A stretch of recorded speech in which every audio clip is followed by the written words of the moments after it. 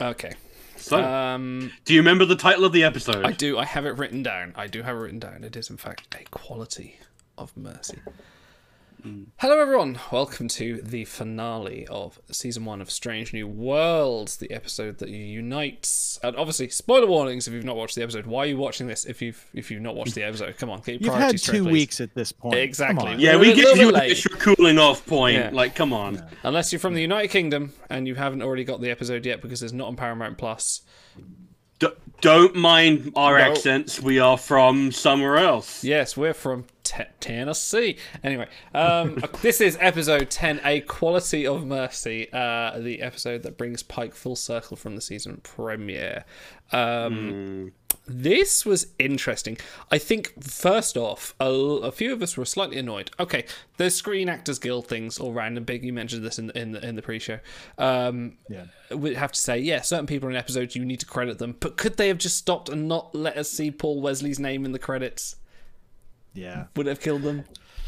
No. I mean, well, because there's I mean, I'm not an actor, but I had enough contact with this stuff that, pay scales and, how you're compensated for your work and all of that. I think the credits play a part of that, and there are rules and unions to navigate to, you have to do that, because I know, George Lucas paid a pretty hefty fine for not having opening credits in the Star Wars movies because of, things like that. So I understand why you really need to do it, because it's like, why cost yourself money? But yeah, preserving the fact that Kirk is going to show up in this episode would have been nice. Well, it's also especially glaring because I don't know if you guys remember, but Spock and Mock, right? It's 15 minutes into the episode we get the opening credits. Could you not have just waited until the first Kirk scene or the mention of the name Kirk and then gone Paul Wesley? That would have been a perfectly good stinger for your opening credits thing. Like, I understand that you want to place it at a where it's like most optimal for impact, a little bit of a breath for a thing, but at some point, if you want to... Because I got spoiled, unfortunately, before I even saw that. I had the misfortune to click on YouTube, just to click on it, and it was in my recommended videos, just straight up spoilers, like, thanks, it's right in the thumbnail and in the title. I had no way of avoiding it, thank you. But for people who had managed to avoid that, and then it's just like, oh, thanks for the opening credits. And the one I think of the most is, what is it, A Heart of Stone from DS9 season 2 or 3, where it's the female founder and she's pretending to be Kira the entire episode, and they go to the effort of concealing her name in the end credits and not the opening ones, even though she would be a guest star, because we want to preserve the secret. Because if you get to the 40-minute mark and you haven't seen the female founder, you start going, okay, so she's playing one of the other characters. Yeah. But as you say, it's one of these things where you can't get around it. I just feel like someone should have, in the editing room, been like, let's put the intro.movie.wav somewhere else in the editing process, Yeah. So, I mean, this comes, like you say, it comes at a point where maybe they should have waited, but it does already come after the big reveal. So Pike, goes into his office, and all of a sudden there's another person in his room, and there is old Pike wearing the monster maroons, wearing the wrath. Like, that was the moment I was watching it, and my jaw just dropped. Oh, they actually recreated that uniform. I think we need to have a little spell. Like, we're going to do our own show on Star Trek fashion, but we need to have a little chat about how they've updated this version of the Wrath of Khan uniforms, and what do you guys think? Well, I think it's consistent with some of the reimaginings that they've done of other things throughout the season. I think most specifically the command wrap that Pike wore in Spock and Mock, where it's paying homage to, it's recognizable as the thing that it's referencing, but it's different. It's like a little more, for lack of a better word, like kind of vinyl-y, like the shoulders. Yeah, there seems to be that kind of stiffer, brighter, kind of reflective. It's the same Delta effect they've got going for everyone else's uniforms, which I believe is a 3D printed effect. And I feel like it's a compromise because they want to go, hey, older fans, you immediately know what this is and what this implies, right? Yeah. That implies not only is this guy legit because he's wearing an actual uniform that you recognize, but you know roughly the time period that that's set in. So the fact that he's coming this far back and you already have an existing TOS and a movie uniform existing, something's gone wrong. Yeah. But you also want to signal to the casual viewer who does not recognize that uniform. Maybe they've seen like a poster or whatever, but they look at that uniform and then they look at the Strange New Worlds outfit that Pike is wearing, which is just a slightly updated TOS thing. But they see the consistency in the vinyling of the shoulders and like, these are from the same lineage, but that one is way more militaristic because the Monster Maroon is so much more of a military uniform. It has more of that pomp, more of that circumstance. Compared to almost any of the other like Star Trek uniforms, it is the most immediately identifiable as a military uniform. And like most, so it does a really good job of. Sorry, like most things with that era of Star Trek, Gene Roddenberry hated it. Like, yes, he did. He absolutely loathed that. Yeah. But it's just a really nice visual shorthand, even if you aren't familiar with what that uniform actually means. To go, okay, this is like a very different Pike from a different time period. Then also. Well, and if you are, like you say, if you are familiar with that, then that is a whole lot of visual storytelling and visual shorthand that without a single line of dialogue tells a whole lot about what has happened. So, it's one of those, because there's this thing in, especially in this era of like, legacy prestige shows, which is all like updates and reboots and pre-makes and whatever. But this is like a really good example of taking something from your history and then using it to tell a story within 3 seconds. Otherwise, there would have been a lot of like he says, a war with the Romulans, and you can immediately like kind of work out what's going on. Like he says that after anyway, like after the Pike has had his vision, but it immediately implies something, and it does a lot of filling in the gap. My problems with it, I don't mind the deltaing so much because it makes it consistent with the Strange New Worlds outfit. That's fine. My problem was with what I think might actually just be slightly faulty tailoring. Because if you look at where the flap is meant to open and the band, it's actually way lower on the uniform than it's meant to be. Bit, doesn't it? And if you look at the concept art, which they've released on Twitter, it is in the correct Wrath of Khan thing where it's meant to be more up here. So it looks like someone in the tailoring department maybe slightly messed up, or the band was a little bit or it wasn't fitted quite correctly, and it's hanging a little bit low, so it looks a little bit off. That being said, the fact that it is a proper legit thing that they made, and it's not just a cosplay outfit, like they did their due diligence. It looks good. It looks really good on Pike. Like and the one thing I noticed as well, it's this is old Pike. This is Pike, probably 7 to 20 years in the future. Obviously, Anson Mount hasn't been plied with the kind of TNG makeup they used to do to make people old by like putting loads of plaster on them and then making them hunch over, going, "Oh, the old admiral." Poor DeForest Kelly in the opening of Encounter at Farpoint. But they do enough with the makeup and enough with like just shaping his hair, and he sort of Anson Mount sort of acting. He acts a little bit older, a little bit wiser to make you think like, okay, this is a more experienced, aged Pike, even though Pike's not exactly young in Strange New Worlds. He's already an experienced captain with a few greys in his hair. Like this is an even more older one. Yeah. Well, it's like they, like you say, they did a minimal amount of aging him up and just trusted Anson Mount's acting ability to just make up the difference and sell it to where. And I had read something where Anson Mount was talking about his performance in that scene, and he was talking about, people that are in their 70s or in their 80s, they don't feel like they're 70 or 80. They still feel like they're 35 or whatever. They just, things don't move quite as easily as they used to, and your voice changes a little bit. And it's like, and that's what that performance is and reads to me. And it's wonderful because it doesn't over present itself. It doesn't make it part of this scene like Admiral Mark Jameson is in that awful early that's the worst. It's like it doesn't stick out like a sore thumb. It just is, and you accept it, and then you move on to the plot. So absolutely. And I feel like a big part of it is, and we're talking about like the show Don't Tell that we've talked about a lot in Strange New Worlds, about the brevity of the storytelling. And it's like, in terms of Pike's characterization in his older form, there is an almost absolute absence of humor. Like, he will make a funny line, like he'll give a glib remark to his like younger self, but he doesn't smile. There's just like his face barely moves. He's just like, yeah, no, I am still the same person. When you kind of go when there's someone approaching the door, he goes, oh yeah, and then there's a little smirk, and then he does that. Because at that point in his life, the only humor he has left is gallows humor. Yeah.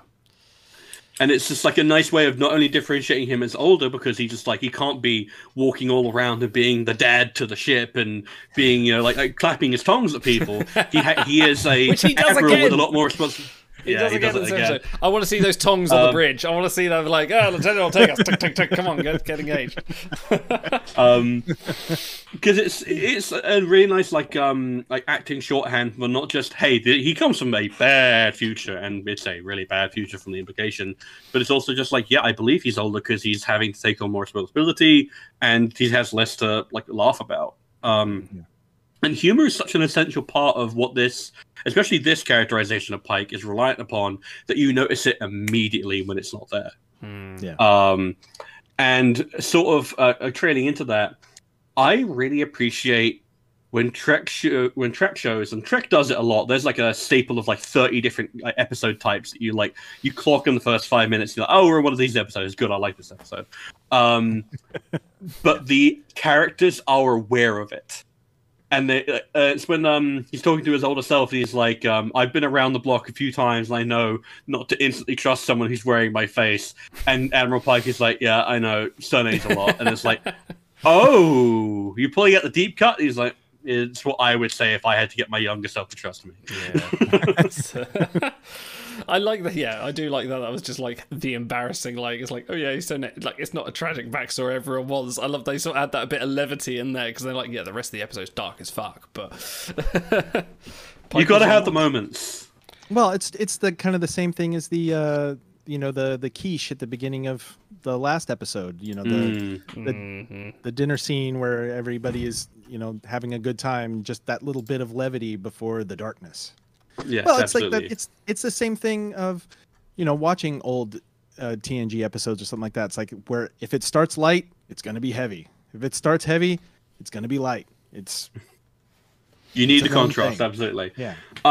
So we've kind of jumped ahead a little bit, but I feel like we kind of the essential sort of there's two parts to this episode. I feel like there's obviously the case of my favorite type of trope, which is the what if, like if you put this, because this is a question that has been raging since at least the 1980s, right? Who is the best captain? And back then it was Kirk or Picard, then it became Kirk, Picard, or Janeway, Sisko, and now it's Pike. Going at that question. It's just not even a question. This takes that question and asks the question, what's the mission? And the answer to this question a good point, is actually. Yeah. Because it's a case of Pike is an amazing captain. He is an incredible leader of men. He's a wonderful tactician. He's an inspiring presence. He's smart. He's canny. He's very diplomatic.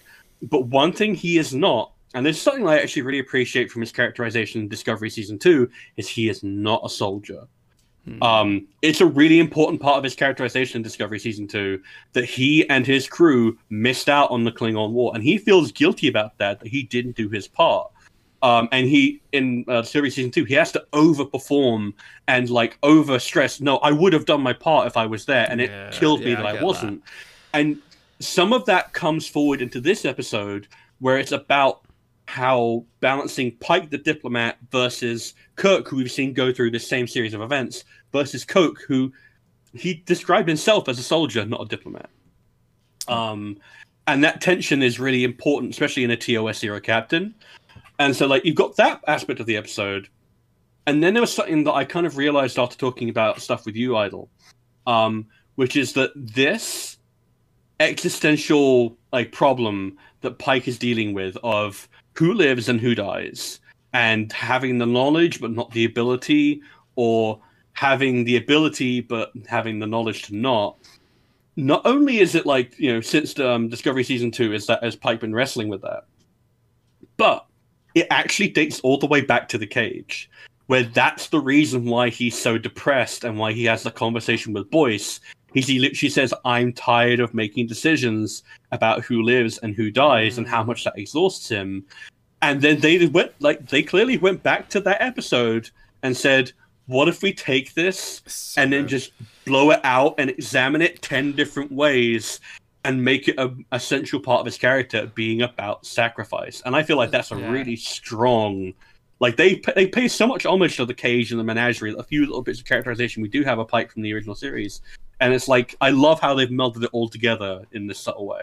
So not just that. I mean, they go back to episode 1 of Strange New Worlds. Like one of the I found the quote. I rewatched episode 1 because at some point we're going to do a season 1 recap. So I thought I'll go back and watch episode 1. I'll go through again. And one thing stood out to me, and there was a piece of writing that happened between Pike and Spock where Pike's talking about his experience with reliving the past. And bear in mind this has now happened to Pike twice. He's relived the past. He's now relived a future. And each time it's affected him a certain way. But a line that came from Pike was, "Knowledge is one thing, Spock, but I experienced it. How will it live in me? Will it make me hesitant, cautious, not cautious enough? I'm already second-guessing myself." And that's the last thing a captain can afford. And I listened to that line and I thought, holy shit, that's from episode 10. That could be applicable to episode 10 as well. Like coming full circle from like arc to arc, adding so much depth to this character. Like, I just expected Anson Mount to come out and be like, Discovery Season 2 and just be like, I'm cool, we're going to do cool things, but like, I wasn't ready for this kind of depth to a character. Like, holy shit, they knocked out of the park. If this doesn't win awards for that kind of character development, what can? Like, it's crazy. Well, it can't. It's just a dopey sci-fi show, right? Yeah, no. So, genre television has never had anything substantive to say about anything. So this is yesterday's Enterprise cross Balance of Terror. Yeah. I had no idea. It wasn't until because I didn't watch any of the previews. It wasn't until we got into where he'd done the time jump, and he was speaking to Ortega, and you saw the shot of the outpost being destroyed near Romulan space, and stupid me for not realizing this sooner. But that was the moment I went, oh shit, are they reliving Balance of Terror? And then he went to speak to Spock and like, oh, it's 7 years in the future. I went, I can't believe they're doing this. This is crazy. Like, I was not for a season finale. Wow. So what do you guys think about that choice? This being the episode that they choose to illustrate this? I think it's inspired, honestly, because it's really good. Yeah, it's because like I was talking with Shy about this, like our frequent collaborator and friend Shyborn. And you're saying, oh, Balance of Terror is one of my favorite TOS episodes, and I'm kind of sad they got rid of the submarine drama. And to a degree, they have. But what they have instead done is blow out the Cold War overtones of TOS, made it way more overt, and made it more about not just the balance of terror, but what happens when the balance completely goes wrong. You big? Well, it's just because I totally agree, and I think that basically from the TOS era is the only choice that can really do that, because that is the only episode that I can really think of where everything can hang in the balance. Where the consequences are galaxy wide affecting and showing just what one little change can do that can be completely disastrous and just like a full left turn in your future. So yeah. So what you're saying is they should have picked the one with the giant space amoeba. That was that was the other choice. Yeah, no. Pike would have let Spock stay on the Paradise planet. That's what it was. Just something that's clearly you get your rocks off with the Layla Cologne. Yeah. I also really appreciate it because if you look at TOS season 1, I'm going off of the Wikipedia order. I understand that obviously there's a different order depending on production and showing and stuff like that. Not too far different. I think it's just the opening episodes are there, but yeah. Yeah. So you've got the Man Trap, relatively small stakes. Charlie X, kind of, but it was relatively easy to contain because the Thasians were always going to take care of that. Where No Man Has Gone Before, I don't know, with how Ortegas is characterized in this episode, I always wonder if that happened with someone else. The Enemy Within, that's incredibly small stakes. Mud's Women, not for Shatner, that's not exactly... Mud's Women, not exactly Galaxy level. What Are Little Girls Made Of? Not exactly. No. Miri, definitely not. Dagger of the Mind, no. Yeah. The Corbinite maneuver, no. Menagerie didn't even happen. Yeah, the The Menagerie Constance of the King, that's an intensely Kirk episode, so I imagine that never even happened. Yeah. It's only when you get to Balance of Terror that something is like, no, this is a threat to the entire Federation, and this is the first time you get a sense of not just the Enterprise is it on its own out here in the big old wild world, in the Wild West, charting the unstarted thing. It is part of a greater entity, and that entity is under threat. So taking that episode is, like you say, it's kind of the only choice, and it's the first time that Spock, for example, would have been in danger of dying or being completely dismembered, as it were.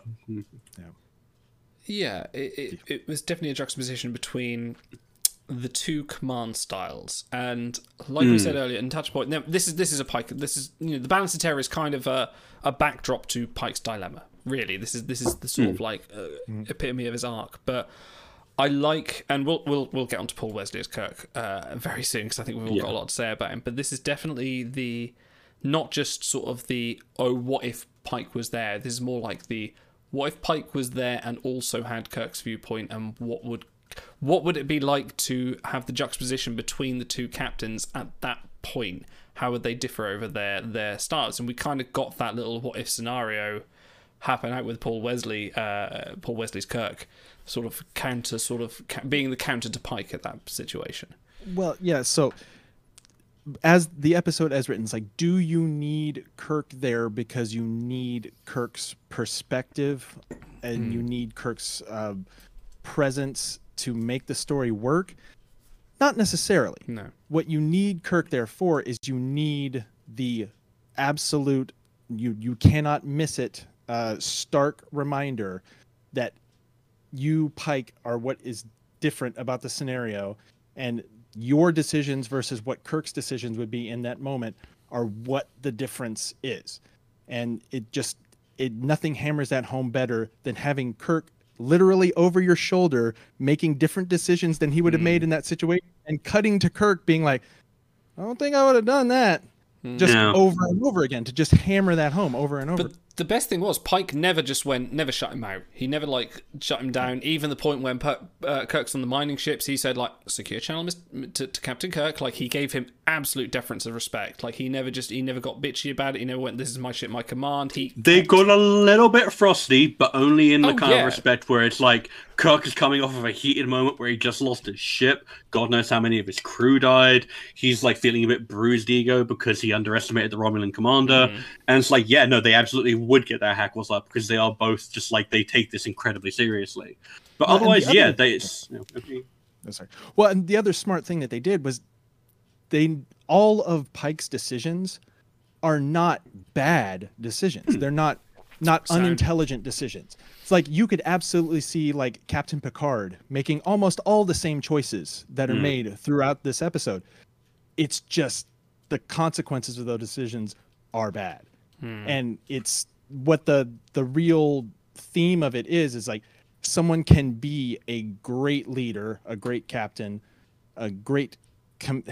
be a great commander of your situation, but just be the wrong one for that time, for that moment. Would you even say that it is possible to make no mistakes and still lose? That is not a weakness. Yeah, I mean, it is life. It's not often you see the commanding officer of Starship and the leader of the show, say Janeway, Cisco, Picard, whoever, being in command of something. Okay, maybe Archer's the exception to this rule, but being in command of a situation and making what he thinks is all the right choices, and the audience thinks all the right choices, but then ends up in failure. It sometimes doesn't all work out, and I think that's and they've done it in a very clever way, and that they've done it in a kind of what if. I'll turn pretty soon, you can't show your lead character being weak. It's a very 60s attitude, but kind of still applies for the day. The good guy has to win at the end of the day, but no one won in this scenario, and that's very refreshing. Well, we've talked before about inversions of things, and this is the inversion of It's a Wonderful Life. It's it's a wonderful Yes. Pike. It's what would life be like if you weren't here? It would be better. You should die. Yeah, kind of. Yeah. Yeah. Well, it's not quite like that, but you're not wrong. You know what I mean? Yeah. No, absolutely. Yeah, no, it's absolutely correct point. because like you say, it's a case of Kirk is literally sitting there, and he is making the choices that we know work from Balance of Terror. But say you're a completely fresh viewer of Star Trek, like of Strange New Worlds, that got into you, right?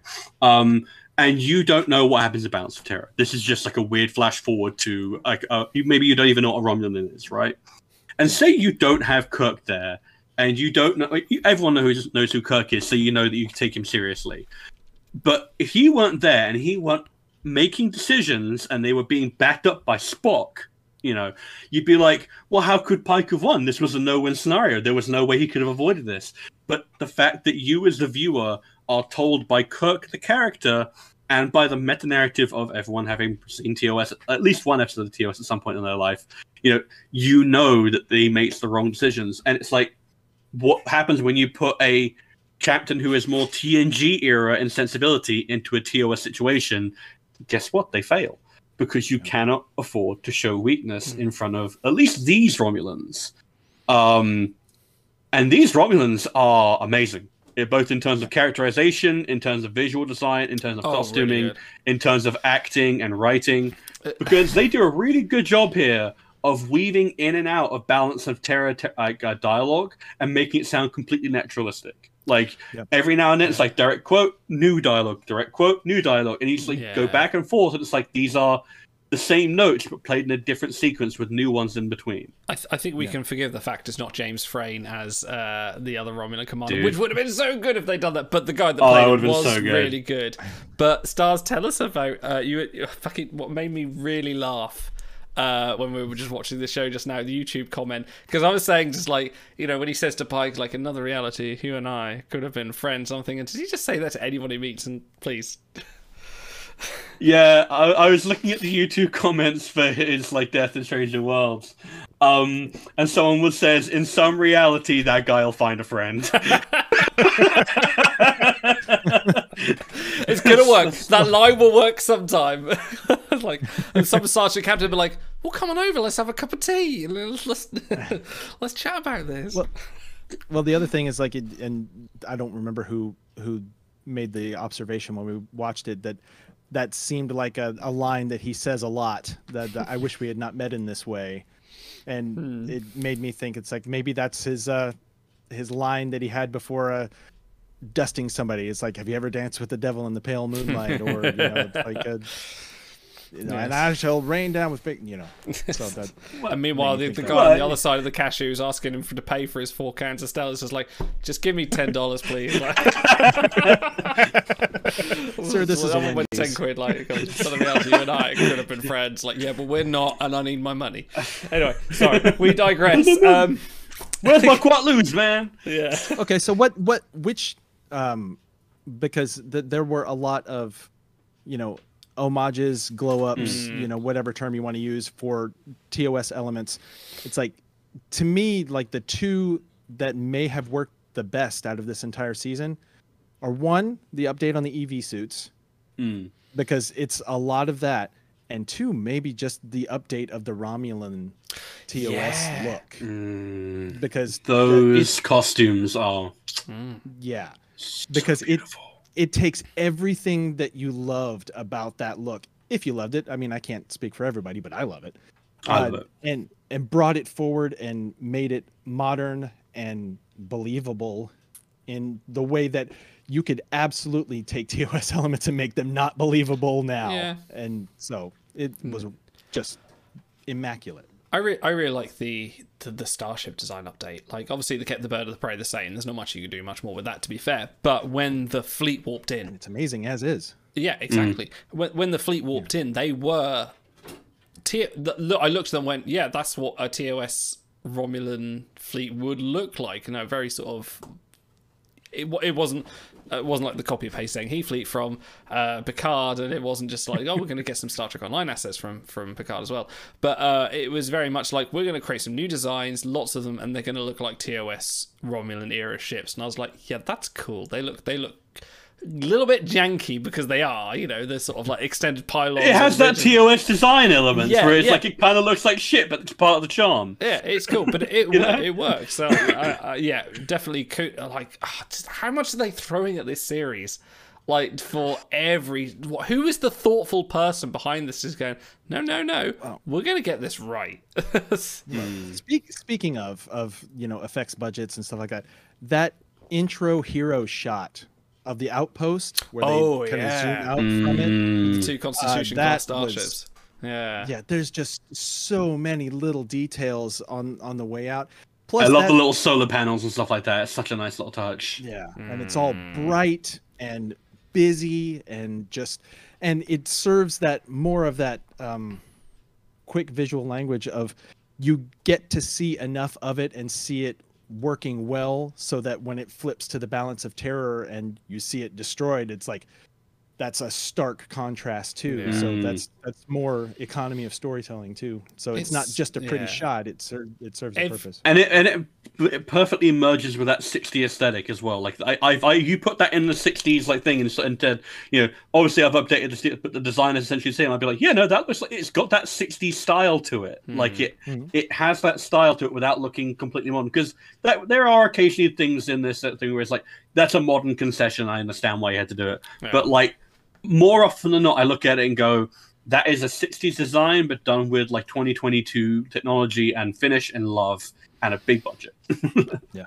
I think like absolutely every scene from this episode was just gorgeous. Like the when you've got the Farragut and the Enterprise shadowing. Well, I'm getting there. I was going to say, when you got like the Farragut and the Enterprise and they're following the asteroid and they're just like, and everything from the ship battle to when the asteroid explodes, apart from one scene which looks. Look, my only complaint for the episode is like dog one shit. scene. It looks absolutely trash, and that's when the commander of the outpost gets wasted, and for some reason he does like about a triple backflip out of the airlock to some CGI smoke. For some reason, they could have just not included that and just gone, "Oh yeah, he's dead." It would have been more horrifying. It would have been more horrifying if you just saw him go, bright light, gone. You could have cut that straight into Sharknado, and it would have fit like a glove. It was bad, really bad. But then it was followed up with the whole place exploding in such really really good detail and some utterly stunning CGI. Like, it's like I don't know if someone just like they were on a tight budget, or if they spent too much money doing a Farragut design, or if they were like, no, I need to make the comet look so gorgeous, and I need to echo like the Mutara Nebula effect with like the flickering lights, but. Yeah. Someone on their day making that effect shot did not do a good job. And then also someone in the editor's room should have been like, no. I'm sorry you've taken 20 hours to render this, but that's what happens. Okay. Before we move on to the elephant in the room, which is going to be Kirk, two things I want to talk about. The first is Captain Patel returns, so quite happy to see her come back as Pike's occasional fuck buddy. I am very pissed off because in every scene she's in, she just leaves food. In the pilot, he cooked her these amazing waffles. She left them. In this series, she was just like spaghetti. She puts on the plate this amazing carbonara, and she just walks out like she's got no appreciation.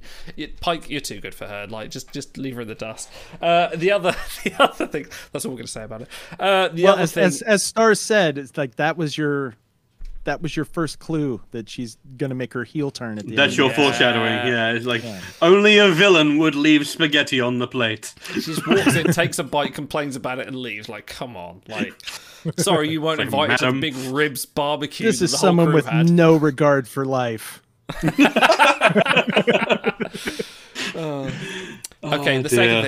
thing is, how do you feel about the counterbalance of Spock taking the big life-changing injury over Pike? Because obviously the implication is that Spock will be, if he survives, will be relegated to the wheelchair and doing the whole beep routine. If that. So brutal. Okay, so it's devastating. I mean, you have, roughly 45 seconds to a minute to kind of know that something is coming, but you don't quite know what. While they do the absurd Captain Pike 2002 video camera, like it's like all of a sudden we're in a Puff Daddy video or something, and he's bebopping through sick bay, and it's like I understand why you make that choice, but it's jarring. It's one of those things where a good director you can watch it, and occasionally they draw attention to a shot, but they don't draw attention to their style. Yeah. Whereas stuff like the hand cam and stuff like flipping upside down for Kirk's maneuver, like, I got what you were going for, but I felt like it was more in service of your style than of the scene. It's fine. It's just a bit goofy and takes me out of it a bit. That being said, it's just something about the scene that we have that goofy handheld camera moment, and then it cuts to Spock in that bio bed, and you just go, oh, fuck. Yeah. And it's bad. They don't hold back on it. It looks... He looks worse than he did in Wrath of Khan. I'm like, that. No, he can't He's recover missing from limbs. that. That's... Like, there's bits Yeah. gone. Yeah, it's something where with Wrath of Khan, it's like he looks like, especially since he's still standing at the outset of it and then kind of sinks out. It's like, you know, I could see him coming back from this. You see him on that bio bed, it's like, I don't want him to come back from this because he is not going to be Spock anymore. No. If he Chapel, ever makes it off that bio bed at all. Yeah, and Jess Bush, like, she only gets like a minute of screen time in this entire episode, and it's like, normally I'd be like, man, that sucks. I love Jess Bush, but fuck if she doesn't knock it out. Like, you hear the tone in her voice, and it's like she speaks for the audience. She speaks for Pike, who he has this moment where he looks like he's about to start crying. Like, he literally, like, he's biting his lip. He looks up, and he cannot bear to look at Spock as he has been now. And, like, she just is... She, like Pike in the beginning, is just disassociating. And it's so heartbreaking to see... Because we've been doing this song and dance, flirting, will they, won't they? Oh, they did, but it's only in this context. And then you cut to this, and it's like getting punched in the gut over and over again every time you show it. Before we know, in this reality, that they had. hurts. Maybe it could have been. Like, that could have Maybe, been there. Yeah, we don't know. Yeah, it's so rough, and it's like that. It says something about how powerful that scene is, and how much you believe in it. Because even if this is your first exposure to Star Trek, you know immediately that Spock is special. Because Ethan Peck Spock is just so brave and smart, and occasionally emotionally stupid, but his heart is always in the right place. He's loyal, he's dedicated.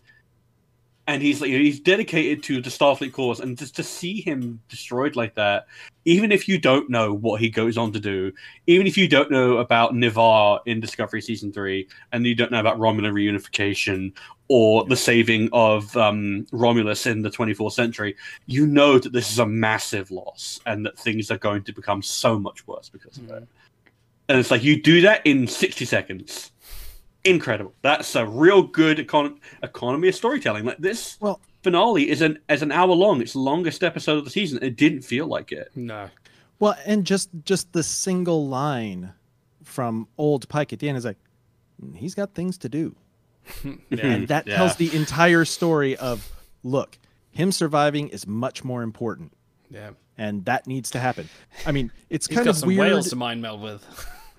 Yeah. That one He's too. got some marshes to melon. Well, and I like the simplicity and the matter of factness of it because read a different way that could have kind of a almost messianic kind of undertone to it.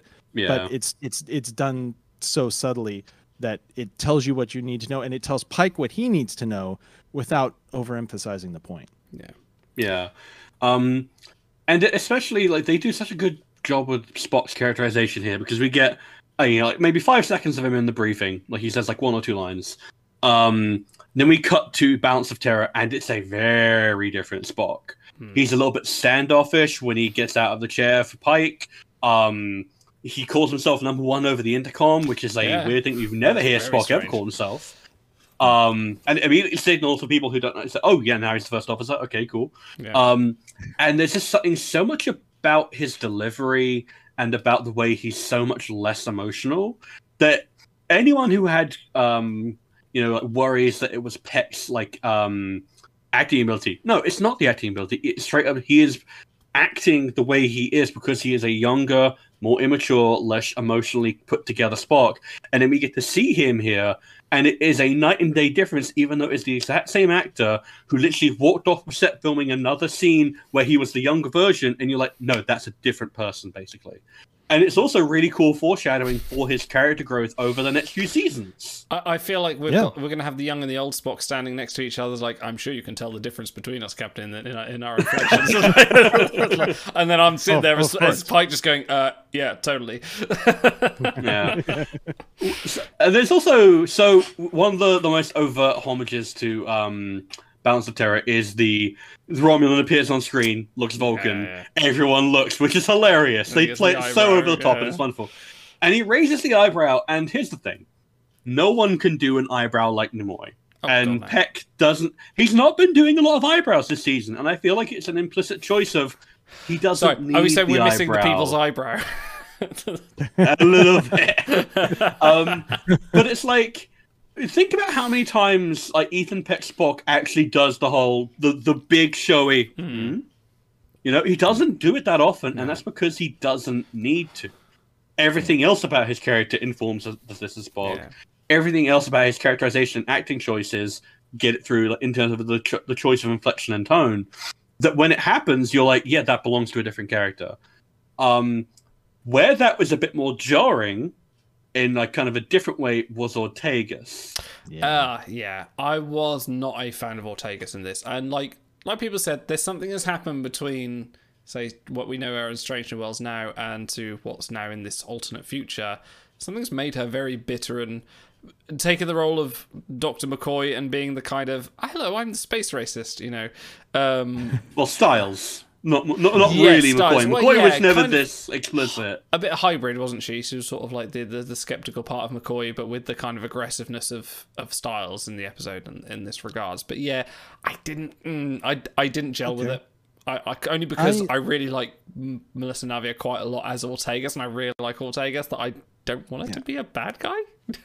It's a credit to Melissa Navia's acting ability and performance that she executes what is asked of her in this episode, and she does exactly what it's meant to do. But here's a question. Do we need that? Do we need that little thread in this episode to really make it work? Is that something that had to be carried through? I mean, yes, okay. I'll counterpoint off you guys. What do you think? So I feel like it is an essential part of the original episode, and you do get shades of part of the themes of the original episode in terms of her, like, not quite racial, but like definitely like hard coded against the Romulans like thing, which is more where Styles had an explicit reason because of his family history and all that. And then it just kind of like, I don't know, she has to speak for the aggressive element aboard the ship, because you've got Pike, who is not aggressive by nature. You've got Kirk, who is, in the context of this thing, an unknown element, and he doesn't really give his opinion. You've got Mitchell, who is, you know, I love her. She's a cool little side character who's gotten a lot more to do this first season than you would have thought. But she, her opinion kind of doesn't really matter. She doesn't really give it. You've got Mbenga, who is, as a doctor, is going to be on the side of compassion and of peace. Yeah. And then you've got Spock, who comes out with the surprise of "we should attack," and in order to preserve that moment of Spock saying "we should attack," which is something that is consistent. And makes sense when you think of it in terms of brutal, savage logic. You need Ortegas for that context and for that, because if she didn't exist and she wasn't having this moment of "fuck the Romulans, they've been pissing in our yard," Spock's "no, we should attack" doesn't have quite the same weight. Like, it would have some weight because Pike is advocating for peace, because that's the way he goes, but it needs that out of nowhere contrast of "we should attack." Yeah, no, we should. And they're like, "Oh, I didn't expect you to say that." Well, I think more specifically what I was getting at, because yes, you do need that. That is, I mean, the Romulans look like Spock, we should instantly start questioning Spock's loyalty kind of thing. It's like it's only given like 2 or 3 lines, but I don't know if that even that was necessary. It's like that seems more like a 1960s kind of thought and idea that didn't necessarily need to be carried forward into now. I can definitely see that logic. Yeah, no, you're not necessarily wrong. It seemed to fill the part of like, this was in the episode, so we're going to recreate someone to do that, and that could have been Mitchell. I think that could have been Jenna Mitchell for that line, but she wasn't a main character, so it had to be Ortegas, I think, really, in that regard, which was a bit of a shame, but... I do think it does, because they do drop the racial aspect to it after the briefing room scene. Like, after Spock says, no, we should attack, it's like, the whole... I love that. He said, that delivery of, these are offshoots of my Vulcan blood, as I believe them to be. Like, he does that delivery great. After that, her doubts completely disappear, and it's more just about, no, we need to take care of the Romulans. She is not suspicious of Spock anymore. Whereas Styles, in the episode, because I watched it literally like 2 days before the thing came, he's... all the way up until Spock literally saves his life and the ship by going into that phase control room, he is still being a racist asshole. Whereas Ortegas, because she is a main character and presumably more enlightened and doesn't maybe have the same background that is making Styles act like this, pulls it back almost immediately. That being said, she doesn't pull back the attitude, but Pike snaps her back so hard that she'll feel like she's an Academy cadet. Like... Yeah. She does Riker and Shelby. Like he just gets. Well, there's another bit of that here, right? With that interplay of like, because you never see that. It's such a strong contrast for the rest of the season, and it does really underline. No, this situation is dire. This is not just if we fail here, a planet's diplomatic relationships are going to get messed up, and a few people will die. This is we will be plunged into a 30-year war. And you need people acting out of character to underline that a little bit. Well, and it's like, and you read it on Anson Mount's face when he delivers the line, the stand down, where it's like, I've never turned the volume up on this high before. What is this about? I could do this more. Yeah, I don't think you shouted that hard when that kid got killed in episode 6. No, he just kicked some ass for a bit. Okay. Okay, because of time, let's talk about Paul Wesley's Kirk, and allow me to have a bit of time on this one, because when I first watched this episode, and everyone's eager to watch and see what Paul Wesley, what he brings to the Kirk dynamic, and what people expect from someone that plays Kirk. So obviously now we've had William Shatner, obviously Chris Pine, and now Paul Wesley. What we were presented with was a very different Kirk, and I think a lot of people, sort of myself included, the first time I watched it, kind of went, oh, this feels a bit odd. And some of that can be explained by the fact that, yes, this is a separate timeline. This is a Kirk that hasn't been brought up with Spock and as much with Bones and things like that, hasn't had that experience on the early Enterprise to sort of experience character. But I'd like to sort of address some of the complaints I've seen in the community, say, well, he doesn't feel like Kirk because Kirk is brave and rash and he does things out of context. Well, rewatching, sort of like when I rewatched the original series a few years back, like redefined what I thought of what Kirk is, and it's not the character kind of that is like, gotta talk. He's not Zach Brannigan. No, he's not Zach Brannigan that does all this. No, he's not that. He is very much militaristic. He's very sort of by the law. Like he has those characteristic pauses, but he does have those sort of moments where he does dress people down. He has those moments where he is in authority. And when I first watched this episode, I was not feeling that with Paul Wesley, and I wasn't feeling the experience and the Kirkness that wasn't Kirkness. I think Chris Pine did it to an extent. By the time he got to Beyond, I think he managed to channel what Kirk was as in regards to the original series, and not necessarily what Shatner brought to it by the movie area. Yeah. But I didn't feel like any of that with Paul Wesley. However, can I jump in for a second? Go on. Yep. I feel like it's almost an opposite issue where in the first two Kelvin movies, it's not Pine's performance, it's the writing. Yeah. Whereas in this episode, I feel like it is more a case of the writing and the characterization is good. It's more Paul Wesley's performance that is odd. And like you say, keep on going, because there are reasons for it. There are. And so, like, the first time I watched this, I was like, oh, God, I'm not...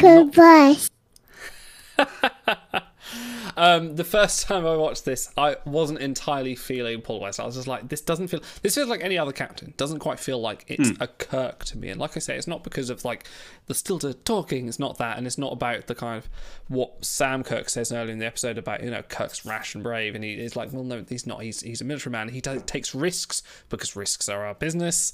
But I feel like, but the second time I watched it, when we watched it before this, there was a scene where Kirk confronts Pike after the Farragut is lost, and on the second time watching, you hesitated. That the whole scene. The second time I watched that, I kind of, with the eyes of like, now I kind of know what Kirk is and what Paul Wesley's bringing, I kind of went, this kind of does feel like Kirk. Like there's a little bit in there. Okay, he's not talking the same kind of mannerisms, but the attitude he presents and the way he deals with it through the writing kind of, yeah, I could see that gelling, that if we were to then finally meet Kirk of this timeline, say 7 years ahead, because that's the bullet point. People are looking at this Kirk to think, are we being judgmental of this Kirk? Because we're expecting them to kind of go, right, Pike's out, we're now going to do a TOS series. Like, that's what everyone is thinking. They're going to do TOS with Paul Wesley and Ethan Peck, and they're going to do a few episodes maybe before, and we're going to see Paul Wesley as Kirk. We're judging him already, and we're already sort of setting that precedent to think, like, we're expecting the series. Might not happen. Probably won't. We'll probably get Stranger Worlds till Anson Mount says, I'm done with this, and then they'll cut it, and we might not ever get a Paul Wesley Kirk. But there is that expectation. We're already pre-rambling to say, like, this is what we want, and that's my monologue done. That's my Kirk style. No, we've been monopolizing it. So I feel like there is an important bit of context for this, and this is something that I've seen in the conversation. I think it was an interview with Henry Alonso Mayers and or Kiva Goldsman, who wrote on this episode. And they were talking about this is a Kirk who has not been in command of the Enterprise. He has never met Spock until this day. He is implicitly written differently to match with the situation he's in. And it's a case of this is a Kirk that has actually, when you think about it, he has had his one true love, the actual Enterprise, stolen from him. His moment of greatness, his first best destiny, has been stolen from him. That is another casualty of this thing, and that goes almost completely uncommented on. There is no meta narrative. Admiral Pike doesn't know that because he doesn't know what the normal timelines are meant to look like. So there is no one to point out that Kirk is acting a little bit differently, even though he is, because it's not about Kirk. It's about Pike versus Kirk in terms of command style. So it's one of these things where it's like, imagine your first exposure to Captain Picard was yesterday's Enterprise. An alternate timeline where things are worse and he is not the man he is meant to be because the situation around him has not allowed him to grow into the man he ultimately can be. Suddenly, it's a very different character who's a lot more limited. And Paul Wesley portrays that. I do think there is a little bit too much open-mouthedness, a little bit too much head-bobbing.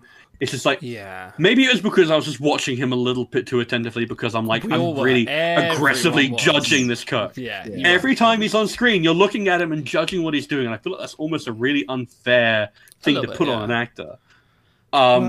It's impossibly unfair because you're absolutely you're judging this person who has played this character exactly once against the face of the franchise. Yeah, basically. And it's a weird thing to kind of come to terms with, the fact that it seems to be more difficult to capture the essence and the spirit of Kirk than it is Spock, which I never would have guessed before I've seen it done so well. It's like, I mean, Zachary Quinto's Spock was perfectly well done, and I think had we not seen Ethan Peck's Spock, we would think, oh, that's a great modern day take on the character, the great modern day take on the character. And now we've seen Ethan Peck do it again. You can take your pick which one you like better. I think I prefer Ethan Peck's Spock at this point. Absolutely. But yeah, and it's an overused word, and I use it hesitantly, but this version of Kirk just lacks that swagger.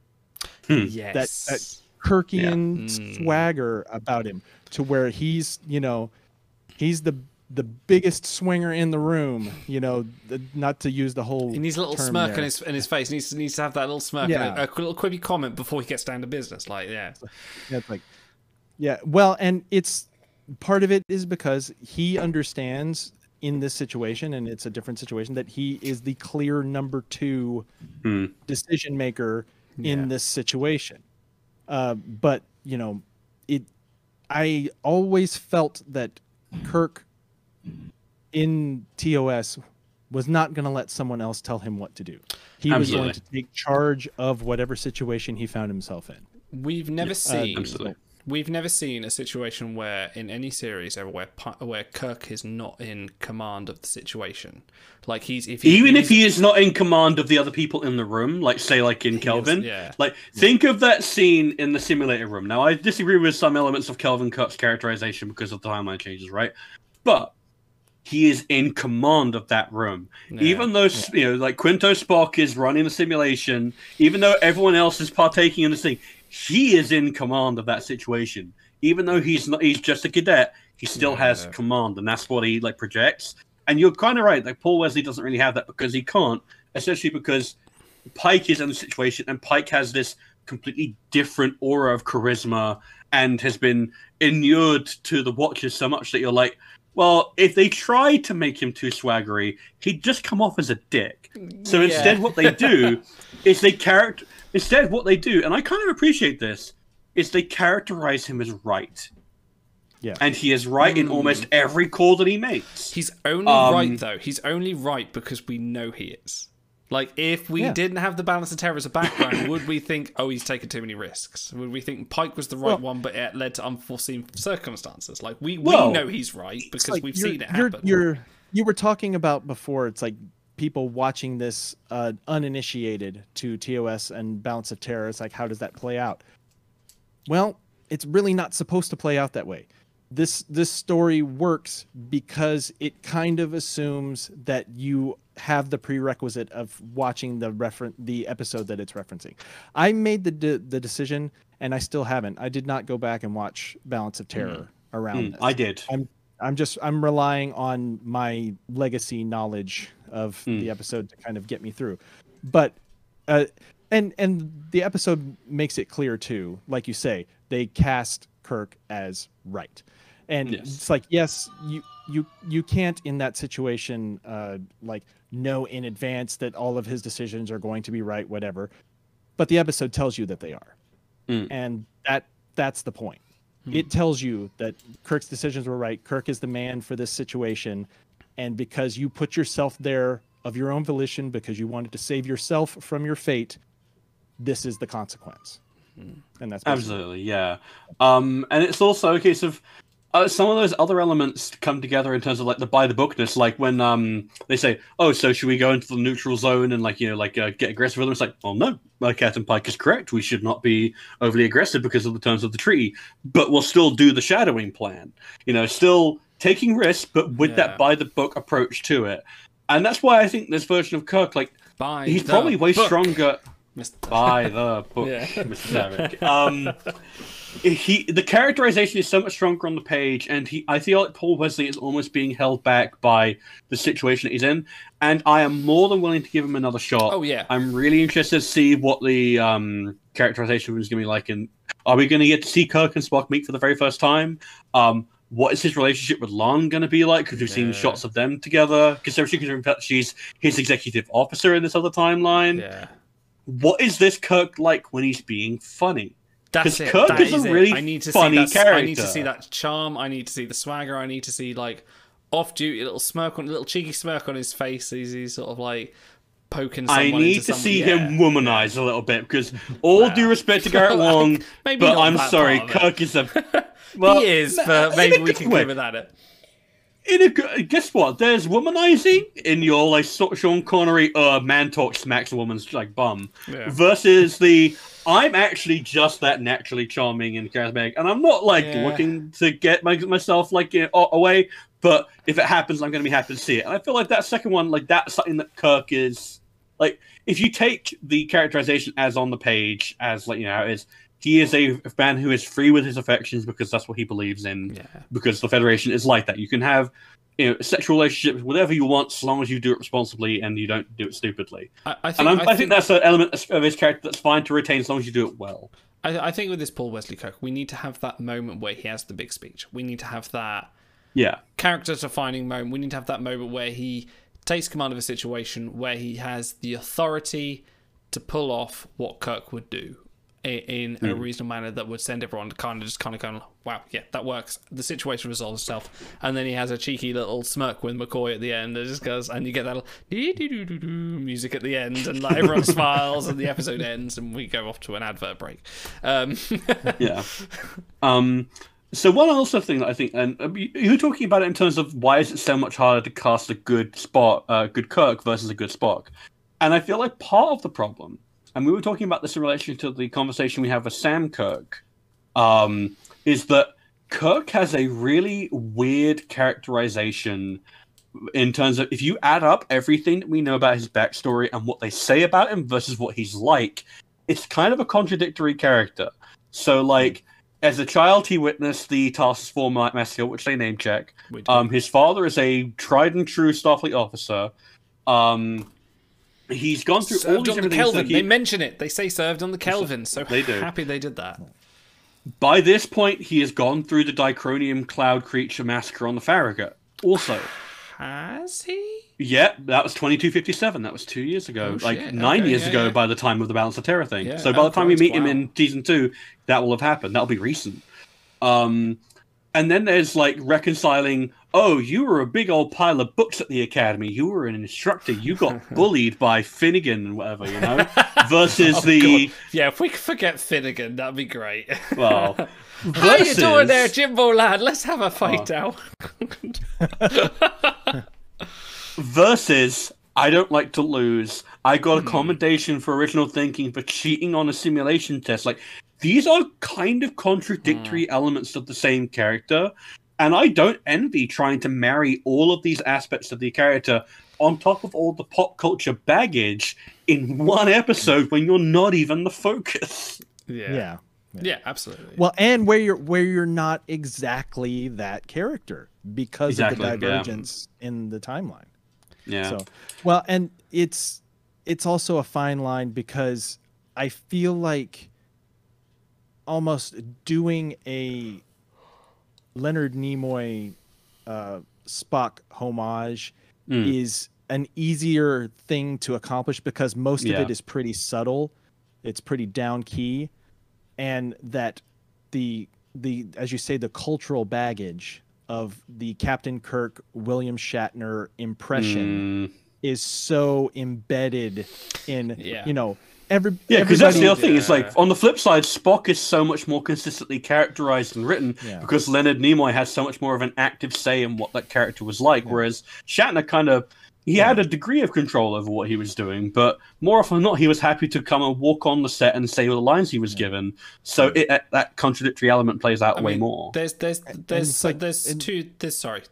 main sort of like cultural touchstones for like what people think Shatner is. The first one's obviously Zap Brannigan from Futurama, which really sort of spread it out there. But the second one is if you ever watched it, go watch the In Living Color sketch with Jim Carrey as Captain Kirk, which really kind of didn't help the sort of like kind of.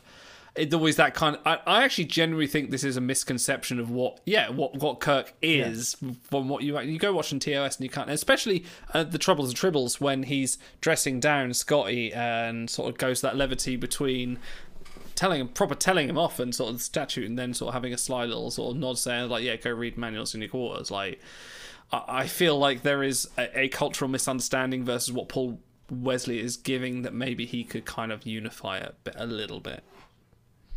Yeah, I feel like we just need to. Oh no, you go. Well, I was gonna say I expect he plans to, and that this was just an aside to what he eventually plans to do with the character. Hopefully, yeah, and it's also. I feel like it's a smart move that Pike is going to retain this knowledge. Like, think about this, right? When Pike goes back to 2259, he is the only person in the entire Federation who knows what a Romulan looks like. Yes. Isn't that weird? Yeah, actually, I didn't think of that.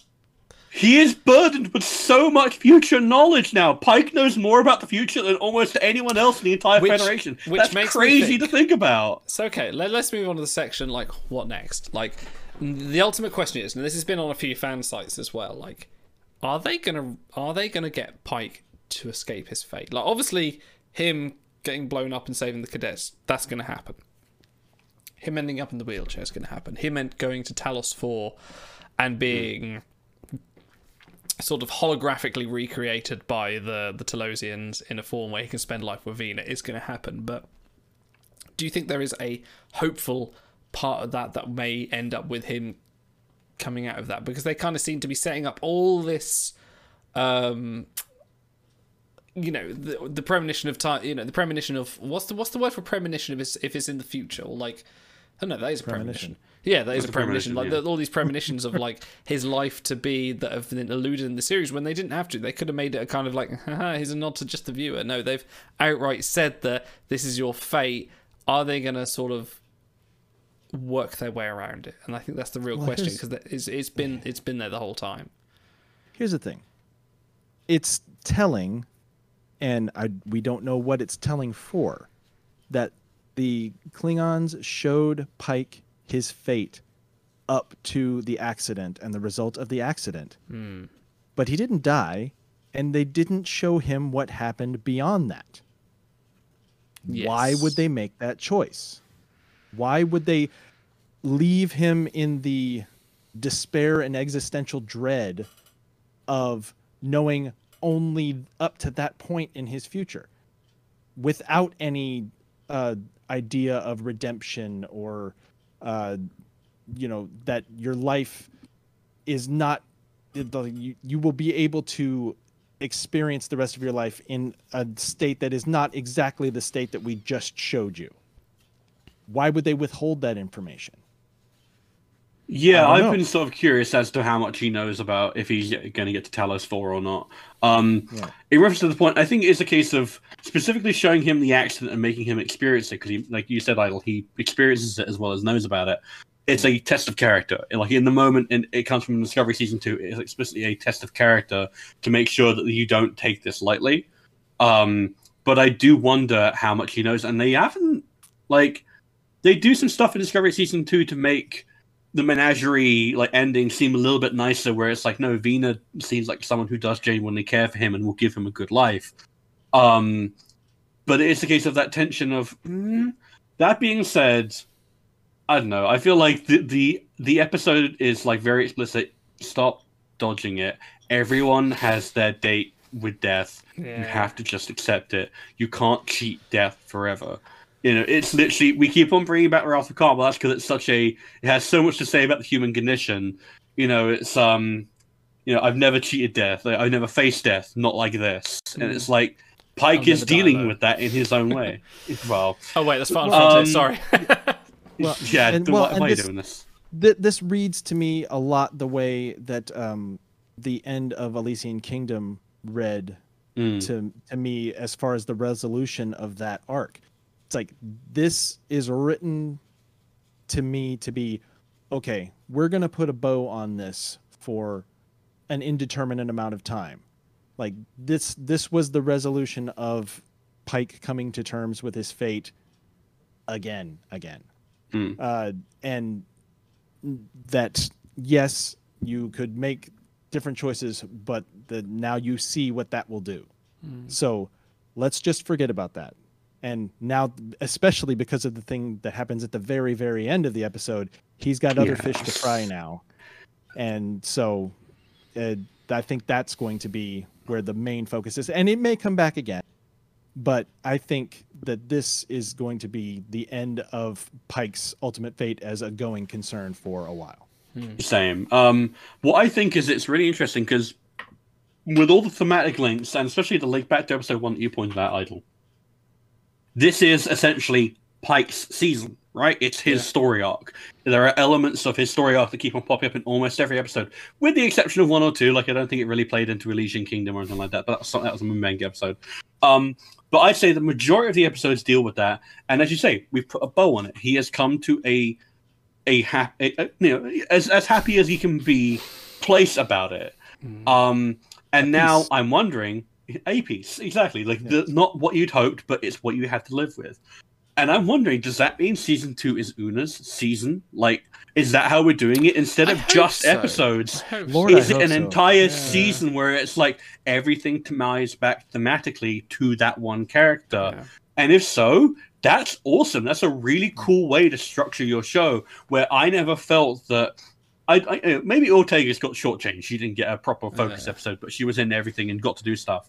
But like Mbenga, Uhura, Spock, they all got their focus episodes, and I never felt they got shortchanged. But Pike was still the focus. If we can shift that so that it becomes way more about Una in season 2, that'll be really cool in terms of what it does to the show and how it changes the tone.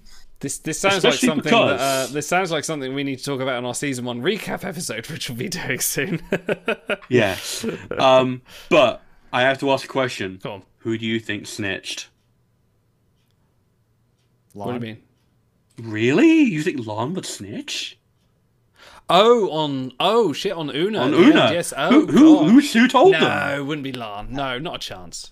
No, Well, she okay. wouldn't. She's a best friend. Literally. Just my head canon idea. Well, she didn't know what Una was until, episode 3. Yeah. And she was still coming to terms with that. And she lived a life of being associated with the negative consequences of genetic engineering and having to live with the biases of people that come in contact with something like that. So I don't know. That's just a shot in the dark. But I just think that there has been no other reason to have the last name that it has. Other than that, that's still not resolved. It's interesting. Like they just kind of threw it out there. They're just leaving it on the table. They're leaving it on the table. Yeah. Okay, if I was to say who's to snitch, and I think this might be, I think it was Chapel. I think. Really? Well, she's got no interaction. This is what I love about this. You could say anyone's name, and I'd be like, she's had no real interaction with Una. She is still, as cavalier as she is, she's bound by medical profession. She's probably got the same medical access that Mbenga has, so she's seen... Like, Mbenga, I don't think it'll be Mbenga, because, like, she did him a solid with her daughter. They're tight. They're. She did him a solid with that thing. So I think Una's probably looked through it, gone, like, put 2 and 2 together... Chapel's gone through it, put 2 and 2 together, and, like, gone... I should probably report this, because she's not entirely solid with the... Apart from Spock, who she's just all eyes over, like, she's not really a part of the crew yet. She's the civilian exchange, so I'm wondering if it's her. And I'm going to have to torpedo you, it would kill me Ivor. if it was, because I'm literally Jess Butcher's biggest fan at the Well, moment. I can reassure you it's not Chapel, because you're forgetting some key points of dialogue from episode 3. Namely, I know there are regs against mixing Federation and Illyrian blood, but I couldn't care less. Okay. I'm kind of She straight up knows. Okay, fine. But and then going back to my Lon theory, it's like maybe that was a secondary plot reason that they needed to get her off the ship the episode before. Well, That'd be that's the thing. I'm coming from this point of like I can see it, but it would cause such a painful character drama that I don't want it to. Maybe it was Ensign Christina, that little snitch. Yeah. Sure to be trying to Enterprise Bingo. Her and her Bolian friend. She wants revenge for the Enterprise Bingo. I don't know. Yeah, that's it. Or it was Chief Kyle. It was Kyle all along. He's so He's mean. seen the transporter He's so buffers. He mean. knows. He's been through the filters. He's seen the irregularities. He knows. I feel like the most natural, the most obvious one, and the one that would get away with least character drama is they looked at the logs about the Light Plague. They noticed some things weren't adding up, and they looked into it deeper, and then they... It was Una herself. That's like She turned herself in through the guilt. I can see that.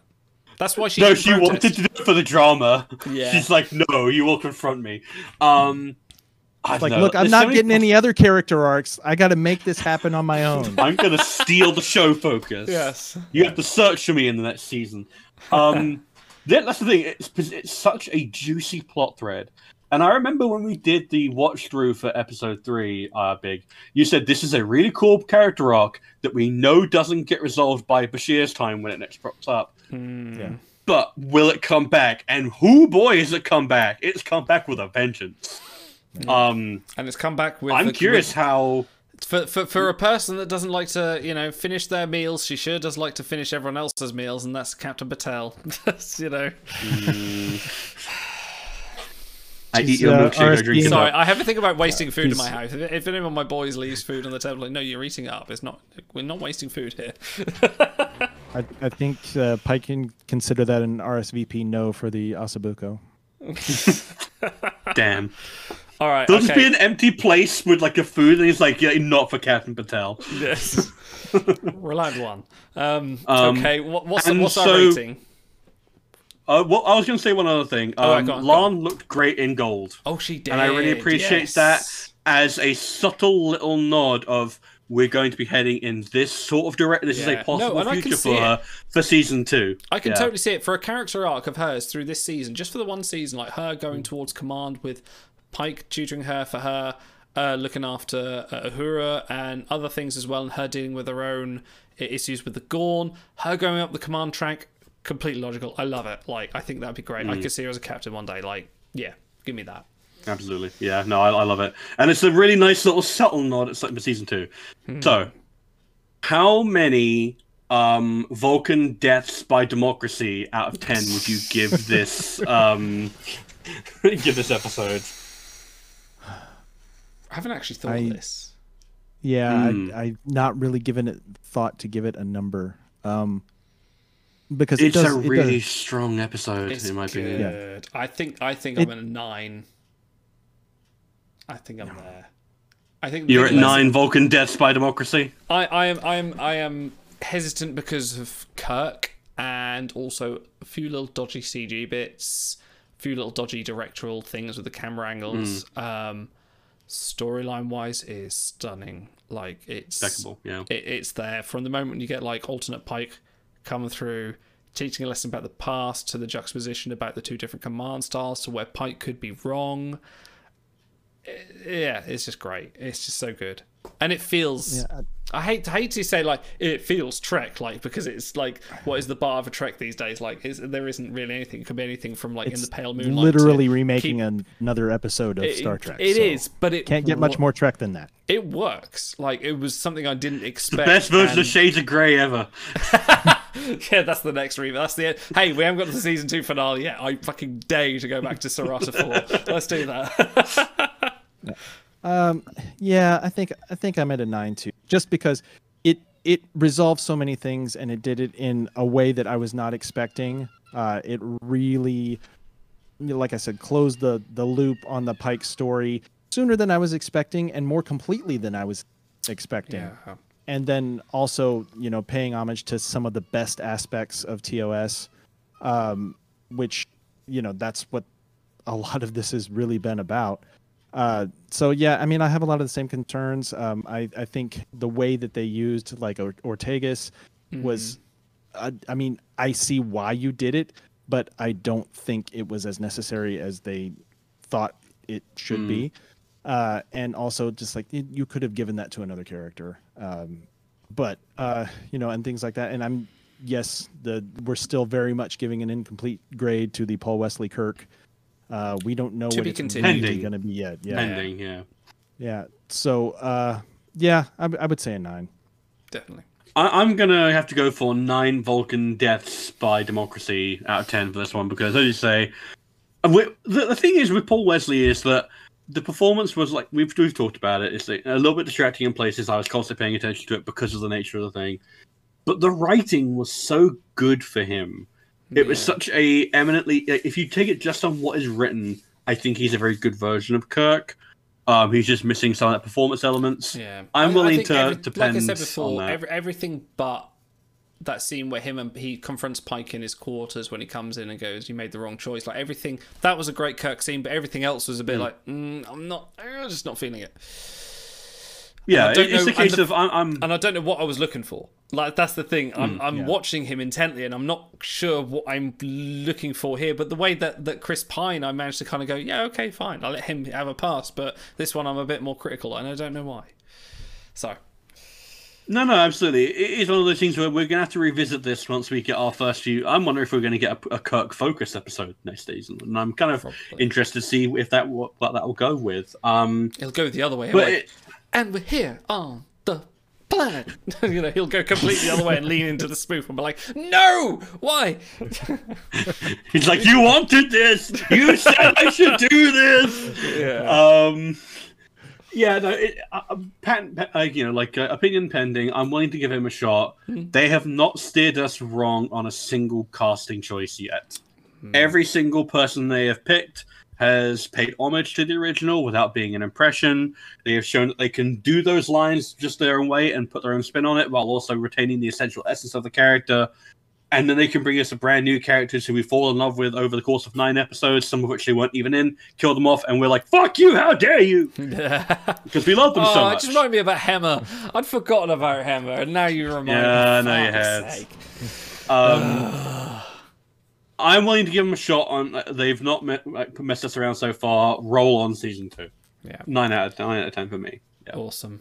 Okay, well, yeah, a bit longer than our usual episode, but obviously finale. Why not? We will be doing a season 1 recap because I think this whole thing needs a good talking about. It needs a thorough investigation because this has been stunning.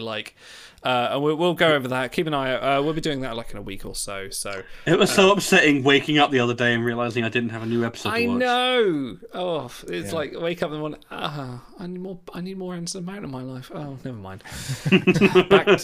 back to Twitter. No, don't go there. That's a silly place.